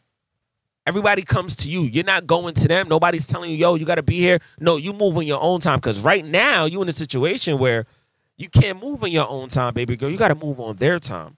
When they say when the race is, when they say where the race is, what they say, what time, you got to be there. You on their time. You hustling backwards right now. I mean, I think that's an interesting perspective, and it, at the very least, what I see this situation doing is making them reevaluate that particular disqualifying factor. And in the next Olympics, over the next 4 years, we may hear that they will remove that, especially since a large majority of the U.S. is now legalizing marijuana. And that's why I thought that's why I thought this shit was bogus in the first place. I'm like, yo, aren't a lot of states legalizing marijuana? Are we even still talking about weed? Unfortunately, though, we're talking about a world organization and not a United States or national organization. Okay. Talking about a world body who sits around and says, these are the rules that everybody in the world that comes to the Olympics has to play by. So it's a little bit tricky because, like you said, like a lot of states in the United States are legalizing marijuana. So for us, but I'll say this, though. The U.S. obviously holds a lot of weight and holds a lot of power. So them legalizing it is going to put a lot of pressure on this organization to also reevaluate their rules. Because if they start disqualifying athletes based off of marijuana, and a lot of people are doing it, the U.S. is not going to stand for that for too long. Correct. Speaking of standing for that for too long, can you explain to me what the fuck is going on with Erica Mena? I think Erica Mena, personally, I think she's going through she's going through stages of denial. This is actually not to be funny. I think she's going through what Taraji P. Henson's character was going through in Tyler Perry's Acrimony. I'm just confused because I don't know, bro. At least 2 weeks ago, maybe a little bit longer than that, everything was good in the hood. We got news that they were divorced. Right. They were no longer together. Papers were filed. Now, me and you did sit on this podcast. I was in Virginia at the time. We did sit on this podcast and we said that we didn't put much stock into the divorce papers. Right. However, she did file for a divorce. And this is exactly the point that me and you spoke about, where people in a relationship do extreme things saying that they're ending the relationship, hoping that the extreme action is going to make you be or do whatever it is that is going to then make them happy again. And in this case, I am assuming the divorce papers weren't actually because she wanted to divorce this man, but more so because they were in a heated argument and she wanted to teach him a lesson. And I'm sorry, ladies and gentlemen, but if anybody is using divorce, if anybody is using breakup, if anybody is using any of those type of things to then make somebody else act how you quote unquote want them to act, you're hustling backwards. Like Distinguished just said. Yeah. It doesn't make any sense. So you semi-divorce him. He's out doing whatever he's doing for his birthday party. You get wind of it. According to the young lady, they weren't having sex, but you get wind of him spending time with a young woman, and you assume, or maybe you have more knowledge than we do, that they were actually intimate, and then you just go off on him on the internet. But last I heard, y'all niggas wasn't together, so I'm confused. But then the piece that she did throw in there, that if it is true, which I don't know, she might have just threw it in there for sympathy points, is that their young child is in the hospital, in the ICU. When she put the child in the ICU, I was like, I personally couldn't be out nowhere celebrating knowing that my child's in the ICU. Nigga, my only celebration is in prayer to God for Yeah. trying to make sure my child actually has a chance in this world. Me personally. Yeah. Now, if all of that information is true, meaning he was aware, the situation is dire, whatever else that we may not be aware of, then yeah, that's nasty to be in Miami, partying it up, and you haven't visited in 4 days. But unfortunately, I can't really trust anything that Erica is saying in this because it feels more like an emotional attack than it feels like an actual, I'm done with this dude. Right. And like, let me tell the world how terrible of an individual is. It feels more so like I'm going to paint this picture because I don't even have all of the puzzle pieces that I am putting together here. I'm just saying, oh, he's smashing this girl. Shorty says, I'm not smashing your man. Like, and then it's like, wait, but when did he become your man again? I'm just confused. I just think shit like that is confusing to me, bro. But I think the overall point that we made the first time they got, quote unquote, the divorce papers filed in is relevant even more so in what's happening now. And that is simply, again, do not hold emotional actions over a person's head if that's not what you really mean. Do not break up with that person if you don't really want to break up. Because that person might look you right back in the face and say, okay. And then that's that. That's the end of it. You can't tell me you don't want me and then think that that's supposed to make me fight for you harder. Yeah, I think Some people, I think I honestly think deep down inside, if you know in your heart you did not want to break up with the person that you broke up with, you gotta really calm the fuck down. If you see that person doing whatever the fuck they doing, don't start throwing other shit in there because other shit is going on that y'all had that didn't really fully get resolved, to think that you're gonna try to hurt me. Because now, for me personally, I'm at an age now where if you break up with me and I know deep down inside that you really wanted to be with me, and I'm not talking about because I did something or I wanted something that you didn't want. I'm just saying that for whatever reason you just felt like it wasn't going to work. I'll be damned if you fucking start wilding out on social media. I'm sorry. You might actually see another side of me, actually. I'm sorry. I just don't understand especially, it. Especially if I know what you doing on social media, you really don't do this. You actually acting out a character. This ain't you. You doing this shit for clout. You doing this shit to clown me because you really hurt. You trying to deflect how hurt you are by throwing me under the bus online. Don't do that, baby girl. And we got kids. There's kids involved. What the fuck are you doing? Have you lost your mind? Yeah, you definitely lost your mind. Because at the very least, none of that was for Instagram. No, that hell was a no. call or text to Safari if that's how you really felt. In terms of a mature way to handle that. Going online, the only way I can see that remotely being an option is if you have been calling and texting him and he's just ignoring you. Yeah. Which I don't know. I'm neither one of them, so Right. I don't really know the intimacy of what was happening there. But what I do know is that there were allegations thrown out that don't seem to have any merit to them, i.e. him sleeping with homegirl, and that didn't seem to really pan out. So that just alludes to me that there are more just random allegations in the account of what she is putting online. It doesn't Correct. seem like it's factual. It just seems more so like, I'm upset. I see you with another chick. I'm going to assume that you're dealing with her when I want you to be with me while we're going through whatever it is that we're going through. We're clearly going through something, whether it is that we're trying to figure out if we're going to stay together or break up, if we actually are going to stay together, but where one of us is having a moment. Maybe I'm not in it, or maybe you're not in it, but one of us is having a fucking moment, and we need to just weather this storm. Whatever it is that y'all are going through, it needs to just be handled differently than for social media. Because I've seen a lot of comments where people are like, all right, clearly they setting up the storyline for Love and Hip Hop. When is that coming out? Like, and that's what it does feel like. Yeah. I mean, I just hope that Mr. Samuels and Miss, Mrs. Mina,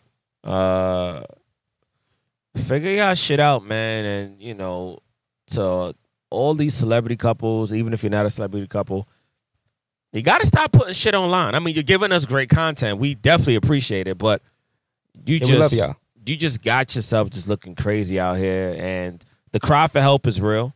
Prayers up for the child that's in the ICU. And hopefully Safari's not ducking and dodging calls, you know, and every time she calls him, she hears the voicemail. Shit! You know, hopefully she's not getting hit with that. Or stuntman, you know. that's just added insult to injury. But yeah, man, hopefully they work it out. I mean, if not, damn, you know, you guys got a kid out of it. Two kids. Well, another fucking, I don't know what's happening here. This story came out and it seems to either have been swept under the rug or I don't know, it's another one of them slow leak situations. But Lil Uzi Vert apparently got into a fight with St. John and apparently at the same time assaulted his ex-girlfriend Brittany Bird. Now, if I'm not mistaken, the song EXO Tour Life is regarding Britney and the breakup that they had. And EXO Tour Life, is that the Push Me to the Edge? Yeah, All My Friends Are Dead. Oh, shit. Yeah, so apparently after that, him and Britney have been on decent terms, but obviously not dealing with each other like that. And then JT was throwing out subs at Britney saying that she's obsessed with Uzi. And like all of that that died down. No, JT is obsessed with fucking Uzi. Shit. Yeah. And it died down and Brittany Bird was seen having business dealings with St. John. Now there's a video floating around where she's in a vehicle with St. John and they're laughing and they're joking, having a good conversation. And then apparently in this particular incident, St. John and Brittany were at some restaurant / cafe talking business. Uzi somehow knew that they were there or somehow saw them and hopped out of whatever vehicle he was in and I guess started to go back and forth with Brittany.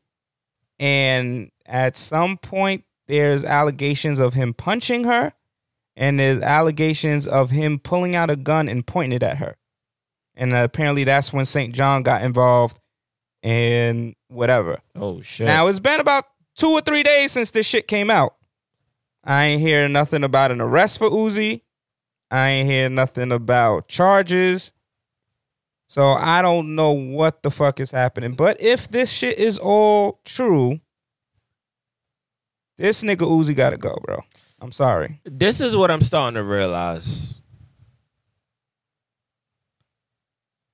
In every single artist, I don't even know if it's still even called artist development, whatever package these artists is being signed up or being brought under management, you know, record label, PR, whatever, in that budget, on some real shit, not even joking, there needs to be a budget dedicated to counselor and therapy sessions, because these artists are, I mean, we hear about it and we see it more and more and more. I mean, you listen to their music, you see the tattoos, you see the places that they go to be around, their people, the weed, the smoking, the guns, the liquor, the hidden houses, the private jets, the baby mama drama.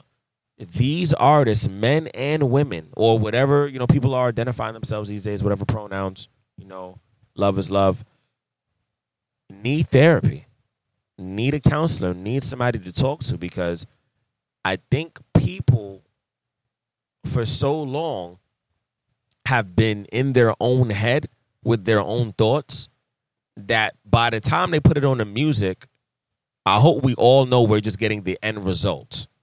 That record that we're hearing on the radio for months on end, that record is probably fucking 5 years old. All they did was probably change the fucking hook or change a verse. We getting the end product of it. In terms of whatever quote unquote new music, I don't even think there's nothing as new music. By the time we get it, it's old music. It's old. It's new to us. It's old though. They're putting their pain, their anxiety, their frustrations, their emotions in these records. You know, Uzi in particular, I mean, a lot of his music to me is between turn up and dark. And he finds like the turn up beats to put the real dark shit in, which has been like the masking of what a lot of these artists have been doing for quite some time. Like these artists are really in pain. And I don't think the record execs or whoever is in their circle, camp, even dating them, is being honest and fully transparent about like, yo, you know, this is like this could be the brink of this person's demise. I mean, Tupac willingly talked about suicide and commit a lot of his music. You know, Biggie, you know, so on and so forth. You know, I think these artists really need a therapist, because if we're gonna sweep this Uzi shit under the rug, we just as fucked up as Uzi. I'm sorry. So the official report, or this is from the Shade Room at least. Okay. Brianna is Brittany Bird's manager, and Brianna told us that Uzi started physically assaulting Brittany. This was after her manager claims that he threatened her with a gun and pointed it at her chest. After that, he allegedly punched her in the face repeatedly and proceeded to, and then you got to click into their bio for the rest of it. God damn. She also said that Brittany is not dating St. John, and the two were only working together despite rumors online. Earlier this year in March, the two were spotted in Los Angeles. Brianna explained that Brittany was just having a business meeting with St. John before the incident happened. So I don't know. And he apparently went after Brittany and not Saint. So again, right. you jumped out of a car to confront a woman when you're mad at her moving on, when you have a whole girlfriend and there's another dude right there. So you went to fight a girl? If this actually really happened, JT needs to bounce. She needs. Yeah, and they've been partying in the club and having a grand old time they've been weekend. partying, because sources are alluding to the fact that Bobby Shmurda and Uzi might have a new record out on the way, and they're also saying Bobby actually might have a brand new project about to drop any day now. I've seen niggas, in all white, living their best life. I'm like, nigga, didn't you just allegedly hit somebody the other day that was a woman? What the fuck you partying for? I don't fucking know, bro. I'm mad confused. Yeah, I'm super confused about this story. It came out, went away real quick. It's still on the Shade Room page, but there's like 50,000 things that burying that story all the way down. So I don't know if some money was exchanged and it's like, don't get rid of the story, but make sure that shit go away. Niggas is probably saying, please, give us as much as you can regarding this story, but not too much, because, this nigga got a new project about to drop. Save that shit after. I don't know if maybe this incident never happened and somebody found out, because I just don't see how everybody's just partying like nothing happened. Right. If you allegedly went around, pulled a gun out on a girl, punched this girl, and then went back to your girlfriend and she don't feel no type of way, that I have too many questions. So maybe this story didn't, maybe it's not, maybe this is, I don't know, blown out of proportion. Maybe the Shade Room got it wrong. I don't know. It doesn't seem that way. It seems like this shit happened. But I guess we'll get some more clarity on that. I hope this shit we do. Is weird to me. Uzi, please get help, brother. This is one too many, bro. Yeah, this is disturbing, honestly. Yeah. It's disturbing for me. I never like information like this coming out. This dude is too big of a star to even be playing around with none of this. You know what I'm saying? And obviously assaulting women is horrific. So I don't know, man. I don't know. But he need 2 pieces and a biscuit if this shit happened, and jail time. Oh yeah, facts. So before we wrap up, we're gonna get into our gender war for this week. And Distinguished put this joint in the chat, and so we gonna talk about this one. Let's see if I can find the clip and play it. Oh yeah, this shit was deep in the chat, right? Yeah. So apparently, the 8 at the Table, which has been blowing up recently with a bunch of different interesting topics. I feel like this piece is from an old topic, though. I feel like this topic might have been a similar topic that they were already talking about, and this is just a new piece that they kind of let out on social media. But they were talking about, like, essentially, what would some women rather? Would you rather be, if you had to choose, would you rather be with a man who has money, or would you rather be with a man who you could trust, who is trustworthy? This was definitely an old topic because they had other people answering, and I feel like at that particular time when those people were answering, it was a bit more vulgar. This one was actually less. This was less vulgarity. It was more straight thinking, and I feel like they also did something production wise. Like I feel like they cut back on the wine and the liquor. So shout out to 8 at the Table. Yeah, you could tell this they trying to get a deal. Yeah. Which by the way, let me play the clip. Yeah. Play the clip. Let me get this clip going. Hold up. Let me pull this back. That this man has the mentality of a 4. Yeah, like let's keep it real. Hold on. I'm just saying, like, Hold on, okay. it's very abrasive, and I literally just like, I feel like there has to be more of an emphasis on this, like, really coexisting between the partnership. Like, the materialism, like, that is what lies within the superficial thing that we're talking about.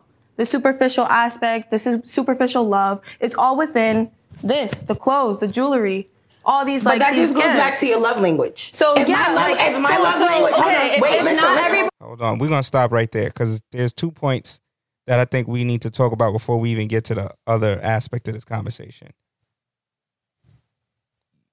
What love language is she talking about? I actually have no fucking idea. Hold on. Let's pull up the 5. Let's pull up the 5 love languages. Yeah, because there's 5. I'm fucking confused. There's gifting. There's words of affirmation. There's acts of service. And there's 2 more.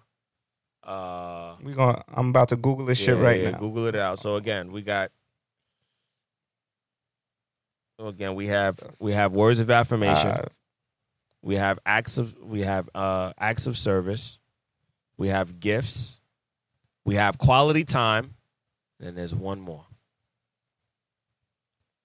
All right. So what are the 5 love? So as you have said, words of affirmation, quality time, physical touch, there's one. Acts of service, and receiving gifts.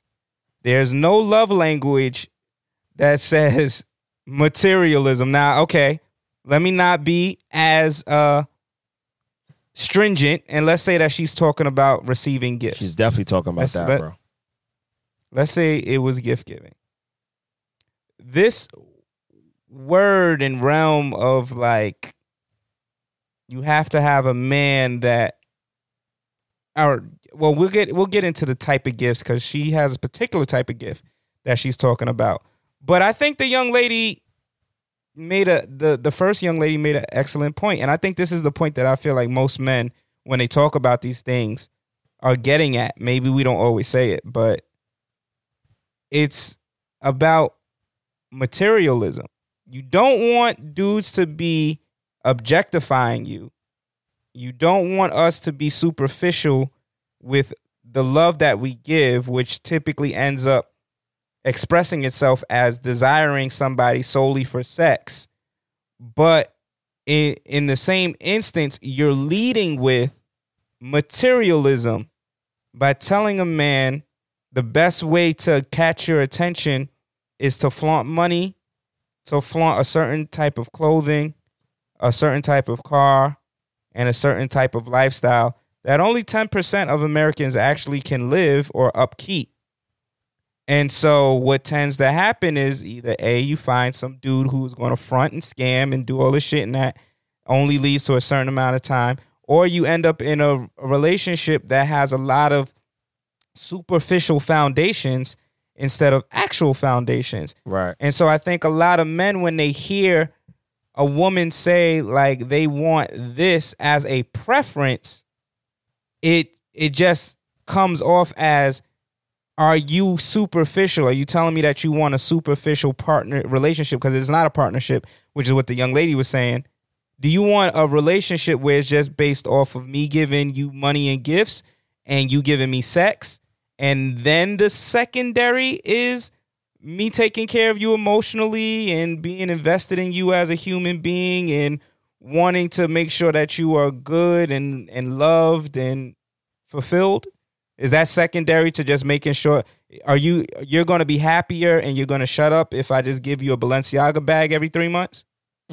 Is that what this relate? So I think that's where a lot of men kind of get confused. Now the other lady does make a point later on that we'll talk about, but she says, well, somebody in the comment section was basically saying like, when a woman says that this is what she prefers, it doesn't necessarily mean that she's not also bringing that to the table.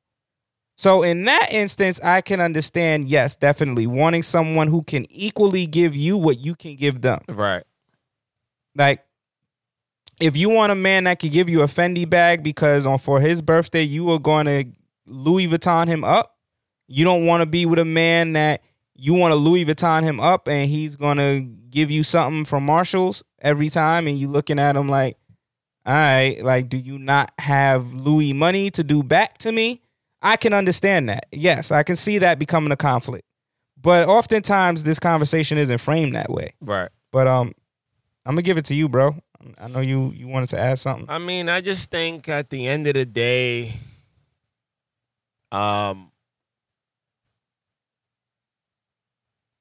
you're dating what you want. You're not dating who you're with.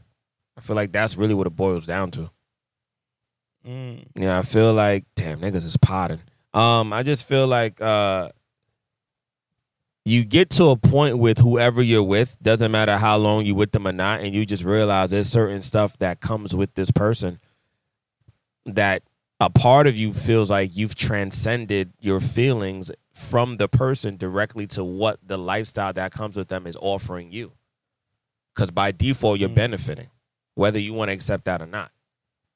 And at the end of the day, you start to kind of remove yourself from what are you bringing to the table and what are they bringing to the table versus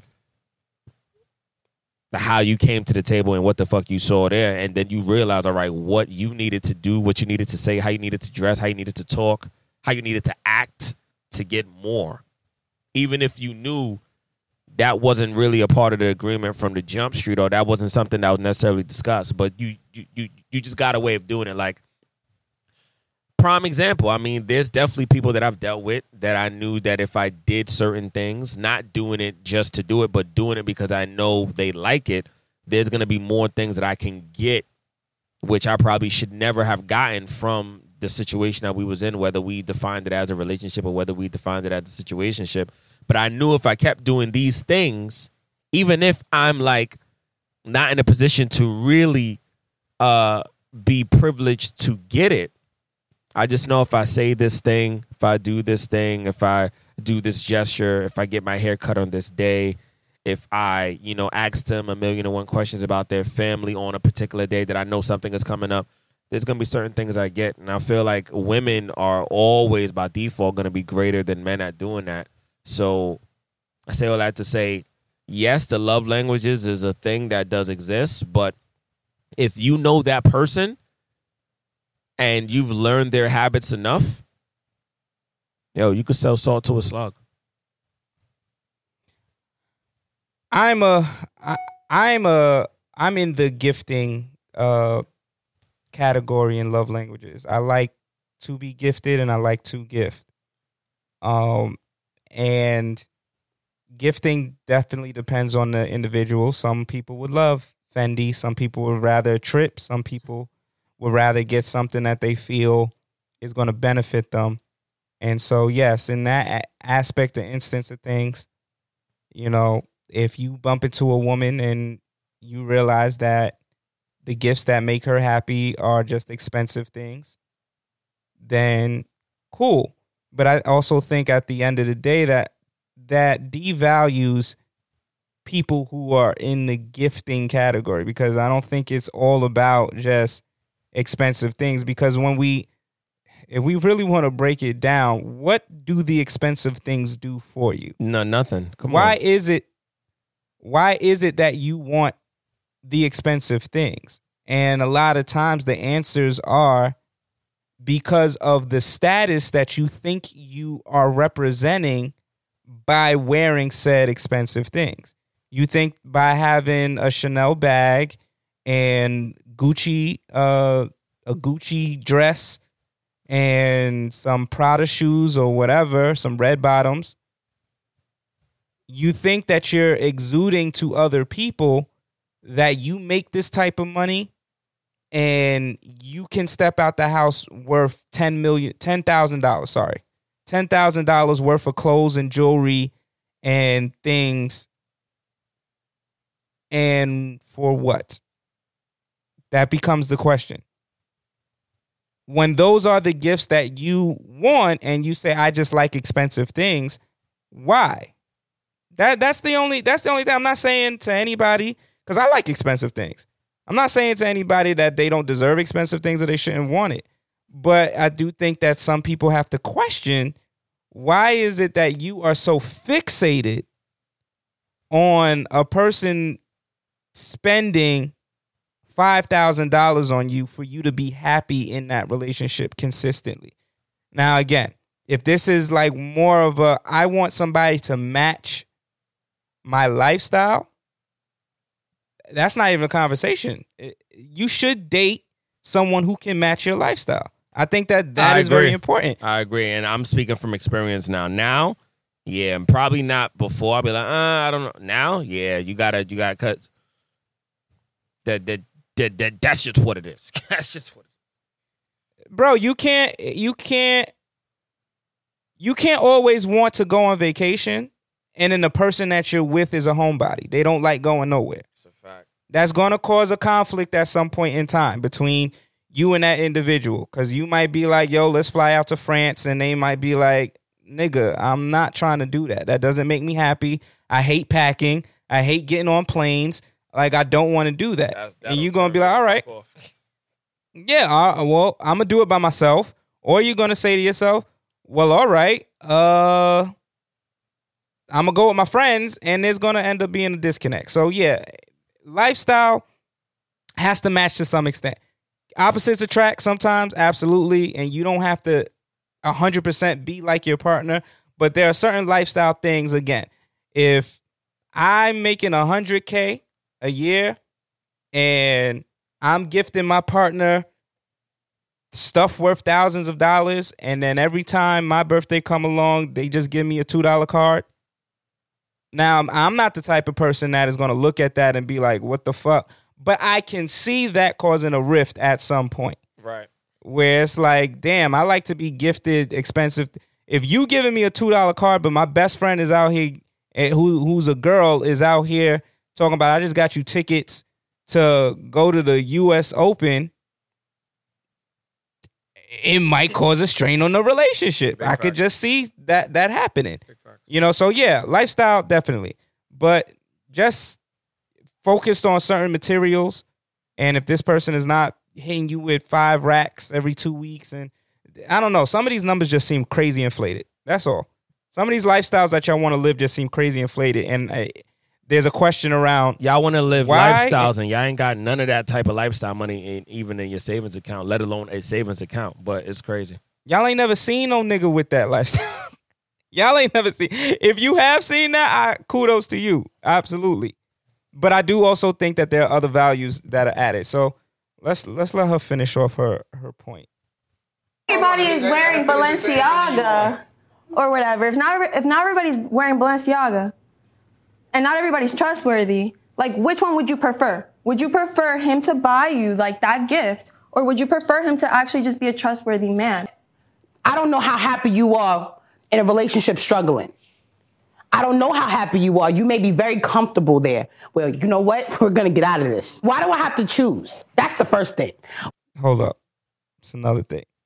Why is someone not buying you Balenciaga mean that you're struggling? She lost me with that one. Yo, bro, you know what she just said is triggering like that. Oh, boy, I mean, I get it. Why do I have to choose? You're basically saying I want the fucking world. But in reality, let's face it, at some point, everything in the world you're not going to want. So really and truly, you got to ask yourself, do you actually want the world and you want the other thing and you want, because you're going to have to choose. And then at the same time, you saying that shit now, deep down inside, like when you actually really become whoever you're destined to be, I guarantee 9 out of 10, that shit not going to, you're going to be looking back at that Balenciaga, like, why the fuck did I get this shit? Or why the fuck do I have 10 of these shits? The fucking value. Bro, it's all like, trends. Yes. It's trends and bullshit. That's why I say you have to ask yourself why you want those things. If you want a $10 million house and you want a nigga that could provide you with a $10 million house, I'm not going to question you on that. Nah. If that's the lifestyle that you want to live, like, I get it. Like, you want to live in a really, really nice place that has a lot of amenities where shit, you may not even have to leave your house. I am not going to question you on that. If you want a Balenciaga bag, what is the reason you want the bag? You just want it for a status. You just wanted to, quote unquote, shit on these hoes. Like, you wanted to look like you were living a lifestyle that maybe you're not really living. And me buying and it maybe back you are for you, living it. and man, me buying it back for you, doesn't that do more for your ego than it does my pocket? I mean, I bought it for you, but I just gave you something that you probably couldn't even get on your own. And now that I gave it to you, what does that actually do for you? What does you wearing the bag now do for us?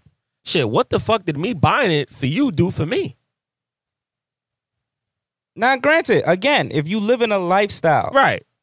that's different. That's different. If we both making $100K and you just used to buying yourself Gucci, Louis, Prada, and this is the part this is where the divide is. Because yes, some of you women are used to buying Gucci, Prada, Chanel maybe, but also not paying your rent. Yo, also declining on credit cards, maxing them bitches out. Come on. Also sleeping on an air mattress. Yo. So yeah, sleeping on the sofa for like 5 years. What's up? So yeah, you are used to the Balenciaga and the Chanel, and you've been doing it for yourself for X amount of time. But then you might come across a nigga who might be physically responsible and might say to himself, instead of me spending 5 racks on a bag, why don't we save that 5 racks and get a house? You don't think that makes more sense? And then you get tight at the nigga talking about he's a broke nigga and he don't want to spend money on you. Or she gonna say that favorite line. I mean, nigga, if you broke, just say that then. Right. Now, it's different if you buying yourself Louis, Gucci, Prada, Chanel, whatever else, and you able to maintain your lifestyle and you able to live good and whatever. Why the hell would you want to downgrade? I'm with you. Yeah. Why would you want to be with somebody who can't provide to you the same thing that you could provide to yourself and still live however it is that you live in, paying your rent on time, got your car note, you know what I mean? Everything Gucci, your bills are paid on time, and you able to, when you want to be like, damn, I want to go get me a da-da-da-da-da. I just want to go get that. And that's for me. Like, I'm not questioning that. I'm just questioning the people that have been out here using certain fucking social media verbiage to make it seem like every nigga in the world who might be like, yo, before we go buy that, why don't we think about doing this? Or not even declining you a bag, but just the mentality of always thinking that a nigga gotta buy you some crazy expensive shit, otherwise he's no good. And then you preferring, which we'll get to now, you preferring to get with a nigga who, or telling the shorty that why, if you are good and comfortable with struggling, then I don't know how comfortable you are with that. But if you're good in that, then cool. I don't like to struggle. She ain't mentioned struggle. She said If you had to choose between a trustworthy individual and a nigga who is going to give you Balenciaga all the time, and they at the same level, like, who would you choose? So we'll just play the rest of this clip. To choose. That's the first thing. Why can't I have a trustworthy dude that brings the Balenciaga? I prefer the Balenciaga. It's not just the answer, because that'll be the fucking clip that you take that says, do you choose trust? She's screaming. But yeah, she said she preferred a Balenciaga and it's so crazy. A lot of women would choose that Balenciaga. Yo, do what you gotta do, sis. And I agree, you probably can get both, but it's going to take you a very long time if you're not in that circle already.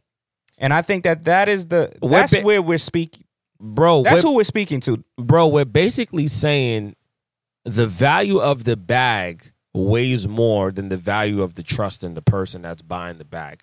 Do you know how scary this is? That is crazy. To me. That logic, that means, now I got to go deeper and philosophical with the shit. The value of the bag in your mind, outside of the person buying it, is more trustworthy for you than the person actually being trustworthy who went in their pocket and put the money on the table to get the bag. You got more trust in the bag than you do. That means if you want to go down to a familial aspect of things, that means that you put more faith in financial stability than you do in the values of what may make up your family life. Meaning your husband can go and cheat and be a liar about it. Your husband can teach your children how to not be trustworthy. Your husband can do all types of shit that may get the family caught up in some shit way down the road. And all of that will be okay with you as long as the finances are stable for the duration of time that they stay stable. Because there's nothing that stays one way or another for forever. And the reason why I'm saying that is because this opens the door to some women going and dating drug dealers, gangbangers, scammers, whoever else, scammers. We know. And just because the money is long for 3 to 6 months before this nigga get locked up, you're okay with them living this lifestyle where you know they're hurting people. Like, I'm talking about scammers. In my mind, I have scammers. They're living a lifestyle where they're taking money from whoever.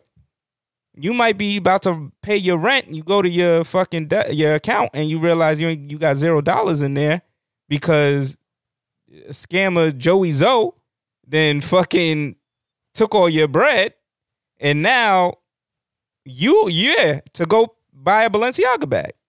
He bought you the Balenciaga. This family over here can't pay their rent for whatever. Now they behind on the rent, and you're happy. And then the feds come in 6 months and cook everybody out. Damn. And that just opens the door for that. Yeah. It opens the door because you don't care about the value of the man. You care about the value of the money. That's scary. That's scary. That is what I don't think certain people understand when they have these type of conversations. And I get it. Like, I've heard that some people, they say this because they've been in a place of struggle for so long that it's like they're traumatized. It's PTSD. Yeah. You know what I'm saying? Like nights of maybe being in a family where they didn't eat for 3 days. And what's that pain of not eating for 3 days to them is worse than the pain of finding out that their significant other is cheating or doing something that they don't like. So, I mean, there's that aspect of it too, just to be fair. Yeah. I don't know. We in a weird time, bro. What's the tough knot? Tough knot is, at the end of the day, choose how you're living that day wisely. There could be something that you did yesterday that it's affecting your entire day, or something that you do today is about to affect your entire future. So, just like the good brother was saying earlier, let's really be mindful of what we're doing and how we're doing it, because fuck it, these days is not coming back. And there are a lot of things that, we've been taught, like those sayings, sticks and stones may break my bones, but words would never hurt me. Yeah, words might not hurt you, but they're going to hurt somebody else. And because of how hurt that person was from your words, in a few years, your words are going to come back and they're going to hurt you 10 times worse. What would Dad say? Dad would say, stop prioritizing people in a way that they're not prioritizing you. And I think that is one of the more important things that we don't speak about, because it prevents you from giving your attention to people that don't deserve it and allows you to give it to people who actually do deserve it. So I know for me, there's been plenty of times where I prioritize my energy in women that could give two fucks if I was in their life, friends that weren't able to appreciate me being in their life, like just a lot of different people, even fucking workplaces that don't know what to do with what they have. And when you prioritize those things, whether it is because you think you have to, in the instance of work, when you feel like, damn, I need this money, so I got to make sure that this job gets X, Y, and Z. When it's friends, when it's like maybe you just lonely, so you decide you want to just text random people just to feel like you are attached, or whether it's keep giving your attention to an individual romantically that may either show you that they aren't 100% invested in the romance as you are. And that can take on various forms. That could be the dating phase where you keep throwing out ideas to see this person and this person doesn't really respond to that much. Or you feel like you're communicating a lot. You're always the one to quote unquote text first, or you're always the one to call or whatever. And they don't really give you that energy back. They don't contact you. They don't hit you up. They don't do anything like that.